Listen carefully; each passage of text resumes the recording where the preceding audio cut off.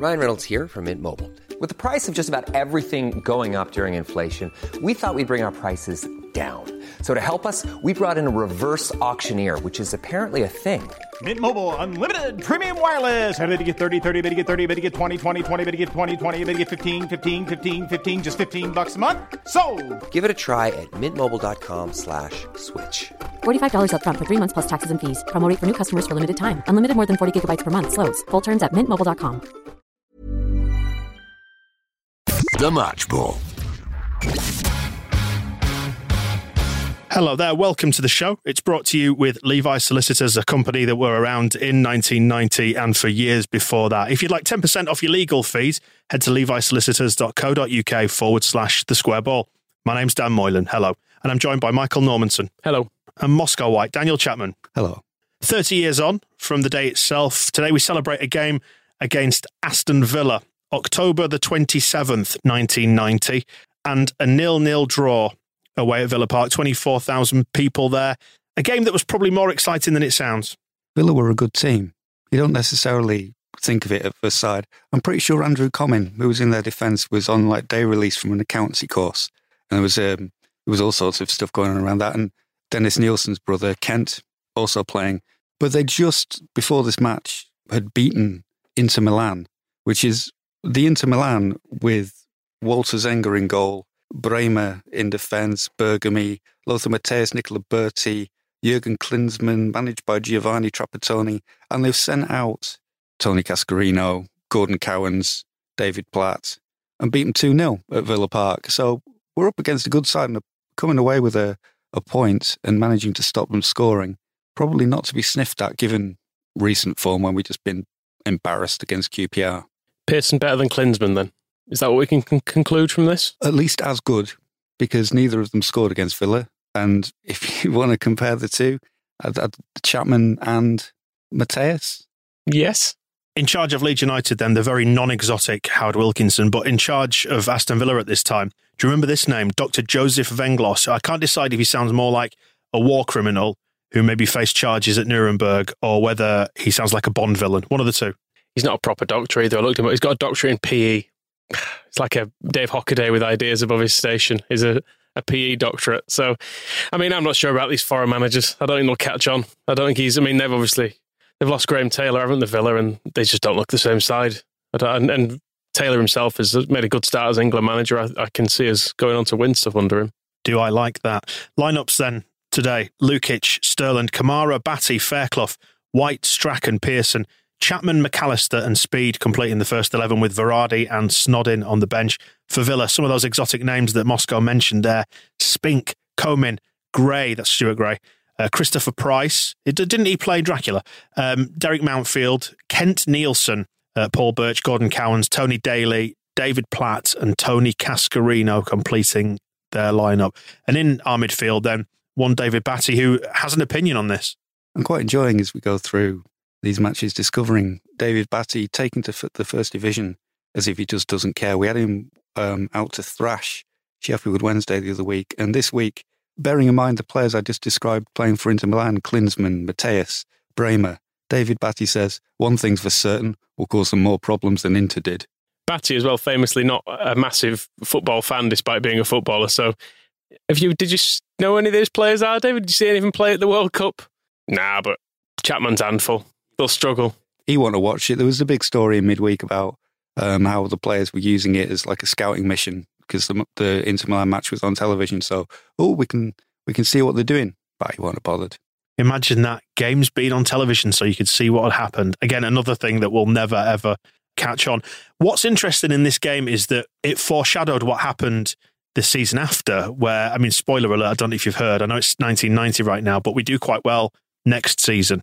But this season, we saw a particular tactical move from Howard Wilkinson.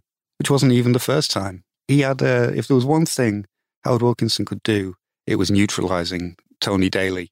Tony Daly, who was absolutely brilliant, pure pace at a time when people probably considered, I mean, Chris Kamara actually after the game is complimented on his pace by Howard Wilkinson. He's 32 and probably not in the best shape he's ever been. But Daly was the real deal. And the first time this happened, it was against, we played Villa in the League Cup the season before, and the natural choice to stop him playing was Mike Whitlow, man marking him, a racing car going into turbo, leaving Daly for dust. But at the moment, Whitlow is still struggling with concussion that he got in the Leicester game weeks before, so wasn't available. So it was Chris Kamara, 32 years old, playing his first ever First Division football match. And although he was marking Tony Daly, he was pretty much just sticking to left back. He wasn't following him all over the pitch.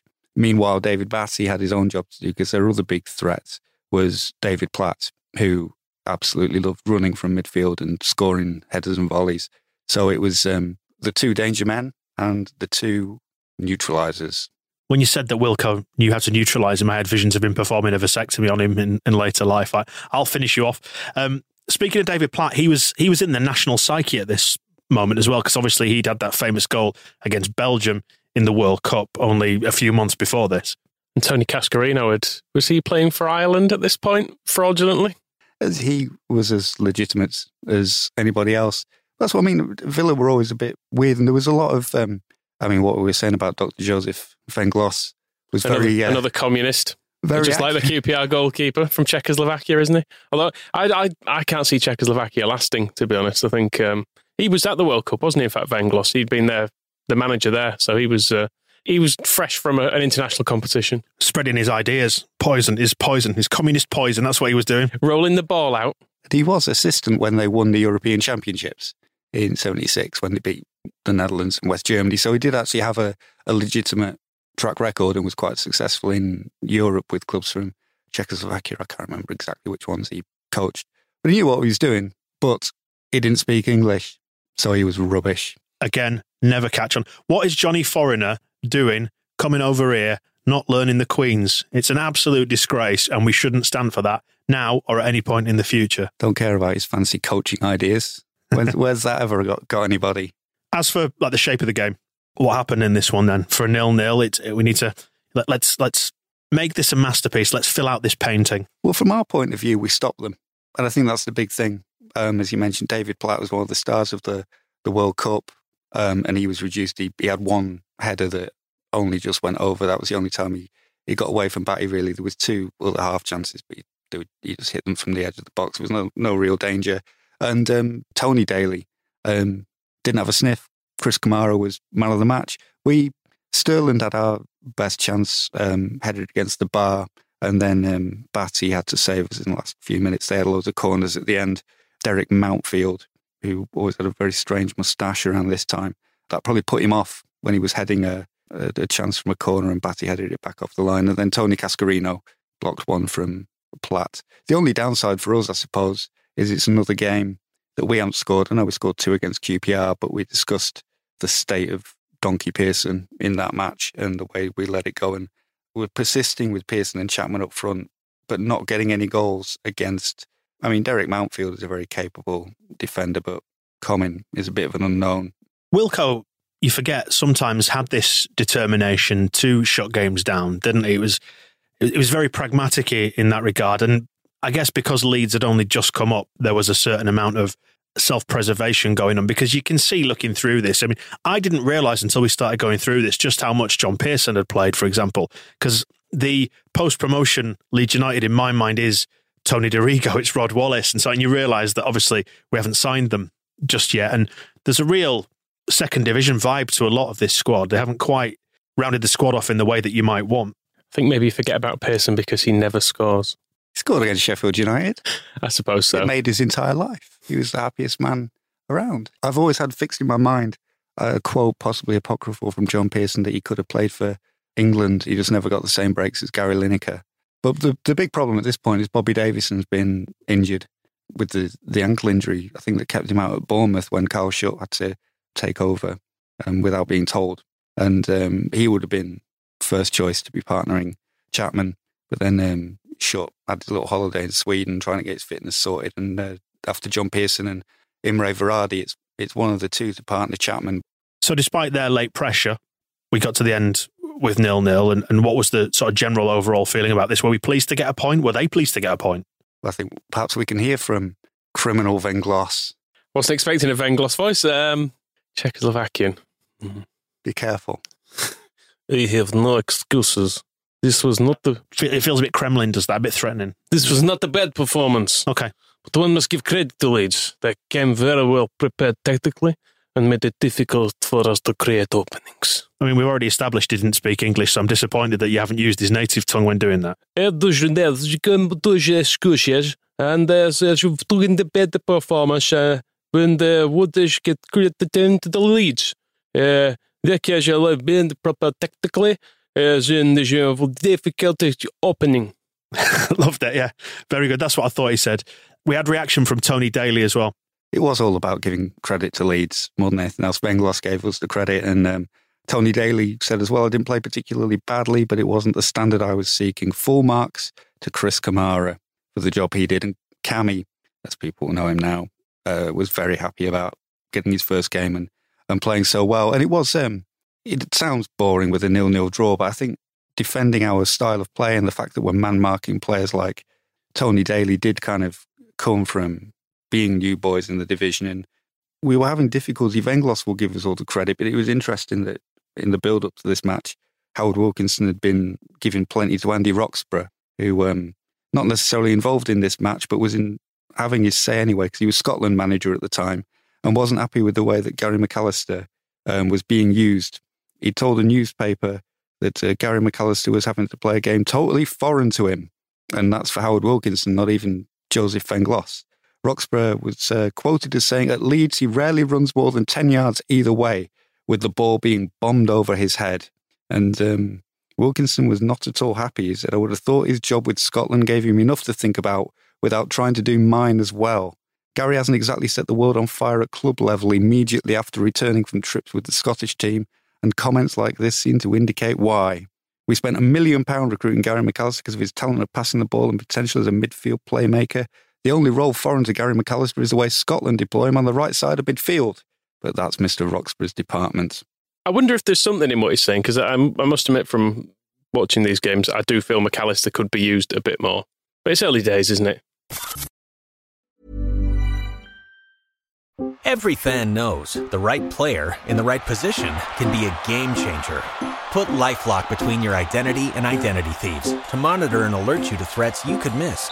Plus, with a U.S.-based restoration specialist on your team, you won't have to face drained accounts, fraudulent loans, or other losses from identity theft alone. All backed by the LifeLock $1 Million Protection Package. Change the game on identity theft. Save up to 25% your first year at LifeLock.com/aware. Just returning to Roxburgh for a minute. During the break there, just had a look. 1993, he left the Scotland job. Do you know what he's done in football since? Nothing. Nothing. Well, he essentially runs FIFA. Again, nothing. He's the, I can't remember his exact job title. So he's corrupt as well, you're saying? I think he's like technical director of world football and has been since the mid-1990s. So he is kind of regarded as the top tactical mind in the world. But he didn't know how to play Gary McAllister, though, did he? He was no Howard Wilkinson. Sounds like an idiot to me. Other fans have been ringing the police about us, though, in the wake of this game, and I'm not sure if I'm happy about this. What's been going on? It was actually in the build-up to this game. It was a nice... If Andrew Roxburgh won't have us, QPR fans at least will. It was about how we accepted defeat against QPR and also the rounds of applause that we gave to Roy Wegley for scoring that goal. Holbeck Police Station, reports the Yorkshire Evening Post, have received phone calls this week from London praising United fans for their sporting behaviour. And I hope that's resulted in a lot of Cockneys going to jail for wasting police time, because I don't know what it's got to do with them. But yes, it was. There was also, after the game, said the manager of Rangers Supporters Club, our supporters were actually applauded by some of your fans while walking to our coaches. As a genuine group of supporters, we realise Elland Road is not hostile, purely partisan and loyal. It was good, too, to see many youngsters in your family stand, fans who surely would not be there if the media was to be believed. So at least QPR have recognised that we're nice people, but I'm still a little bit uncomfortable. And also, I'm struck by this bizarre idea that you would phone the police to report well-behaved football fans. Talking about being nice to us, the stripy wankers. Get away. I was disappointed no one spat on my children as I left the ground. The clapping of Roy Wegley is one thing, and I can kind of see how that happened. applauding fans onto coaches. That didn't happen, did it? It has the ring of an absolute lie about it. I can only imagine it was like a couple of people walking past, kind of, well done, lads. Safe journey home. We had an ovation, and they were all doing a special wave with the. It must be another thing with their thumb touching the sort of index finger and like waving in the air, and they showered us with gifts of rocks and and other bits of shrapnel. Such nice people. I don't know. But anyway, they're desperate to see us down there, aren't they? Next in the away fixture, which is it may be slightly more disappointed by our away support, but we'll see. And have a look at this one then. Not only are we being nice to QPR, but we're pissing money away. £2 million loss in a leaked report. Who's been leaking reports? It's a big question. But yeah, the Yorkshire Evening Post had a leaked report of the financial results aren't due out yet, as Leslie Silver, the chairman, pointed out to them. But for some reason, the YEP got rid of them and found that we'd lost £2 million. We hadn't really lost it. We'd spent it. Gary McAllister, John Lukic. And Silver did point out that there's it's not as bad as it looks. We're on a sound financial basis. And in fact, so far this season, we're running at a profit. And pointed out that we are trying to make United one of the country's top clubs again. And what we do not have a bottomless purse. Our aim is to give Howard Wilkinson as much support as we can. He doesn't immediately commit to signing Dean Saunders, Ali McCoist, anybody else who could possibly score a goal at that point, but it is that kind of implied. But yeah, he says that the actual results are out in a month or so, but not to believe that headline of 2 million. Leslie Silver, the sensible one as well. Bill Fotherby will be the one in the background trying desperately to spend ever increasing amounts of money and disappearing off to Italy to try and sign players. We'll have been hovering around Villa Park. Oh, I'm just going to watch Aston Villa ahead of the game on Saturday, throwing bags of money at.